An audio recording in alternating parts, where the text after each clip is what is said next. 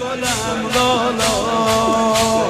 لالایی چه شیرینی روی ابرا بنشینی خوابای خوب ببینی اما نه به زیر خواب اما نه به زیر.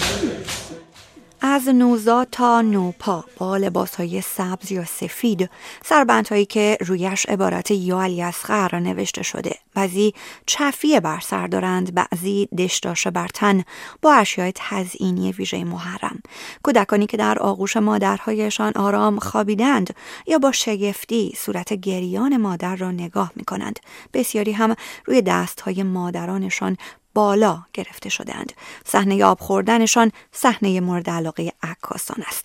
اینها کودکانی اند که در نخستین جمعه دهه محرم اغلب توسط مادرانشان به همایش شیرخوارگان حسینی می آیند. همایشی که قدمتش حتی به 10 سال هم نمی رسد. از سال 1383 باب شد و از سال 1390 در ابعادی وسیع در شهرهای مختلف ایران برگزار می شود. آنچه روزی فعالیتی شخصی و محلی بود، حال بدل به جامعه 10,000 نفره مادران و نوزادان مطلقاً بی اختیار شده است.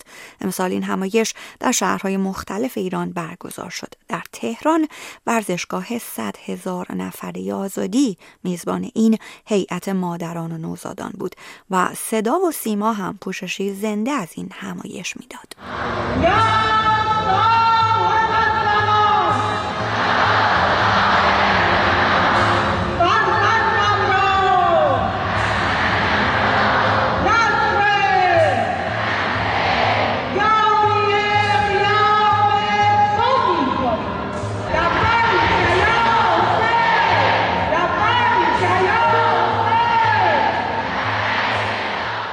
حسینی قاضیان جامعه شناس مقیم آمریکا معتقد است که خرد داستان اصغر در داستان عاشورا به جهت تأثیرگذاری عاطفی‌اش وجه پررنگی در جامعه ایران پیدا کرده است. میدونید داستان و ماجرای محرم عاشورا یک داستان بزرگ با جنبه‌های مختلف و پر از خرد داستان‌ها که اصغر و ماجراهاش بخشی از این خرده داستانه و جا و وزن خودش رو داشته، ممکنه در یه دوره پررنگتر بشه، ولی اینکه میتونه پررنگتر بشه، یعنی بالقوه این امکانو داره، برمیگرده به اینکه خود اون واقع عاشورا به شکلی که شیعه روایت میکنه یه تراژدیه که با عناصری از حماسه هم مخلوط شده.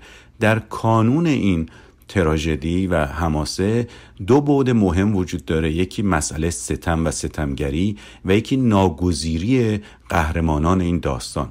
این ستمگری که کانون داستانه و جنبه تراژیک داستان، هر دو در شخصیتی مثل اصغر به اوج خودش میرسه، چون کودکی است که بی پناه ستم برش روا میشه در وضعیتی ناگزیر یا به اصطلاح تراژیک، و چون کودک و بیگناه و معصوم، بعد عاطفی بیشتری داره، همزاد پنداری بیشتری میتونه ایجاد بکنه و بنابراین برانگیزانندگی بیشتری میتونه ازش انتظار داشته باشیم که همون چیزیست که در واقع کسانی که میخوان به مراسم عاشورا رنگ و بو و جلای جدی بدن به دنبالش هستن. و همین وجه پررنگ مورد اشاره حسینی قاضیان همان چیزی است که جمهوری اسلامی را به شخصیت اصغر علاقه‌مند کرده است. شخصیتی که میتواند نشان دهنده توان تازه جامعه اسلامی باشد و جمهوری اسلامی علاقه‌مند به سرمایه گذاری بر آن. محمد جواد اکبرین، دین پژوه مقیم فرانسه، معتقد است این همایش همچنین راهی مقابل جمهوری اسلامی ایران باز کرده تا بر خانواده‌ها تأثیر بگذارد. اگر ما علی اکبر و علی اصغر رو 2 نماد از حادثه عاشورا در نظر بگیریم که خانواده ها نسبت به اونها تعلق مذهبی دارن در جامعه دینی و حکومت هم بخواد از این نمادها استفاده بکنه، میبینیم که یک روز در سال رو به نام روز جوان نامگذاری کردن که روز تولد حضرت علی اکبر هست و این آیین‌های شیرخوارگان حسینی که هر سال محرم داره برگزار میشه و گسترش هم پیدا میکنه. اما در مورد اول حکومت چندان کامروا نیست. چرا؟ چون جوانان به ویژه در جامعه ما که دینگریزی در حال گسترش هست که ارتباط مستقیمی داره با کارنامه حکومت، چندان تحت تأثیر آموزش‌های حکومت قرار نمیگیرند. برای همین به مراسم از نوع دومش بیشتر بها میدن، چون اونجا جامعه مقصد شیرخوارگان که نیستن. جامعه مقصد اون خانواده هایی هستن که تبرک معنوی رو برای بچه هاشون دنبال میکنن و اونها رو به این مراسم ها میارن و حکومت امیدواره که از این بستر بتونه استفاده بکنه برای تأثیرگذاری بر اون خانواده ها. از زنجیرزنی و سینه زنی و نوحه خوانی گرفته تا طبل و دهل زنی و آتش زدن خیمه و بلند کردن علم، عزاداری‌های محرم گلچین گسترده‌ای است از مناسک آیینی گوناگون که برای 10 روز مذهب شیعه را به خیابان‌ها آورده و شکل زندگی شهری را دگرگون می‌کند. اما مراسم گهواره گردانی و نوحه لالایی خواندن تا حد زیادی با باقی مناسک محرم تفاوت دارد، از این رو که سوژه آن طفلی است که اختیاری از خود ندارد و حضورش تنها برای به رقت آوردن قلب است و تحت تأثیر قرار دادن عزاداران، به ویژه والدین که با کلیت واقعی علی اصغر همزاد پنداری می کنند. نوزادانی مطلقاً بی اختیار که ابزاری برای بروز عقاید مذهبی والدینشان شده‌اند.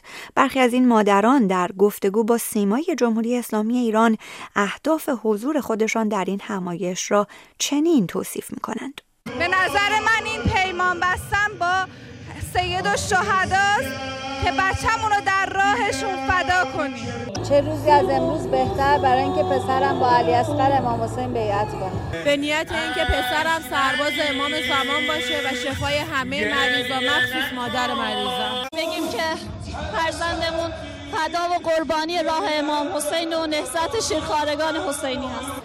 اما همین داستان نوزادان و شیرخوارگانی که برای ساعاتی طولانی به فضای پرهیاهو آورده می شوند و بیان که خود علمی بر ماوقع داشته باشند بر سر دست گرفته می شوند، می تواند از موارد روشن نقض حقوق کودکان باشد و خانواده هایی که با هدف تبرک معنوی وارد این فضاها می شوند متوجه نمی شوند که این فضاها چه تأثیرات کوتاه مدت و بلند مدتی می تواند بر نوزادان و نوپاهایشان داشته باشد. رضا کاظم‌زاده روانشناس از تبعات کوتاه مدت حضور در این فضاها برای کودکان می گوید.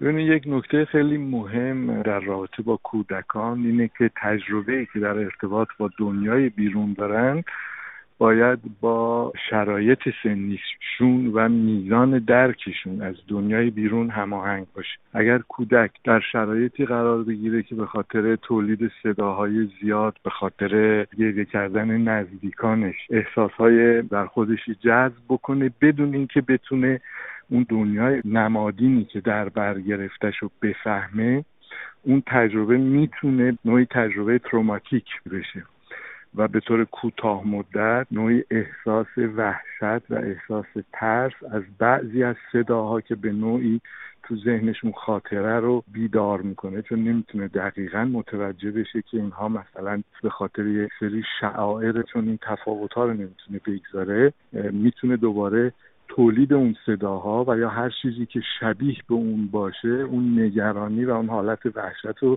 زنده بکنه. کودکان تا 6 یا 7 سالگی نمی توانند میان امور واقعی و نمادین و استعاری تفاوت قائل شوند. برای آنها هر چه می بینند حقیقت دارد و واقعی است. درک آنکه مادرشان برای یک مفهوم انتزاعی ناراحت، گریان و مضطرب است غیر ممکن است. تماشای عروسکی که تیر خورده و قرار است شخصیت علی اصغر را تداعی کند برای آنها تنها حقیقت مسلم است و استعاره‌ای بر هیچ چیز تلقی نمی شود. اما کودکانی که بزرگ می شوند روزی استعاره عاشورا و علی اصغر را درک خواهند کرد. اینکه عروسک کفن شده و خونالود علی اصغر 6 ماهه در گهواره تنها یک استعاره است. پس از آن فضای رعب‌آور و مضطرب فاصله خواهند گرفت. اما ماحصل آنچه که در کودکی بر آنها رفته چه خواهد بود. به عبارت دیگر تأثیرات بلند مدت حضور در آن فضاها بر فرد چه خواهد بود.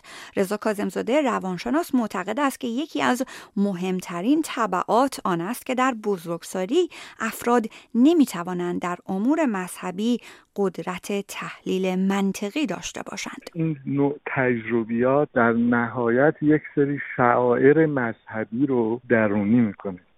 یعنی در دراز مدت افراد نسبت به یک سری اعتقادات مذهبی نگاه منطقی نخواهند داشت، بلکه اون تجربه عاطفی چون درشون دوباره زنده میشه، ارتباطشون میشه گفتش که بیشتر یک رابطه بسیار عاطفی و ابتدایی. از این بابت هم روی امکان آزاد اندیشیدن در ارتباط با اعتقادات دینی رو سلب میکنه. صدا و سیما حنجره جمهوری اسلامی میگوید لالایی خوانی ها برای علی اصغر تنها نوع لالایی است که به خواب نمیبرد، بیدار میکند.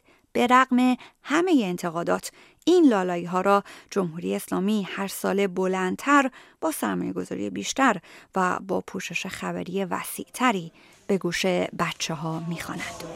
لالا نبه هیدر، لالایی علی اصغر، لالا گل یاسین، گل پسر شیرینه، دومادی تو میبینه اما نه به زیر خواب.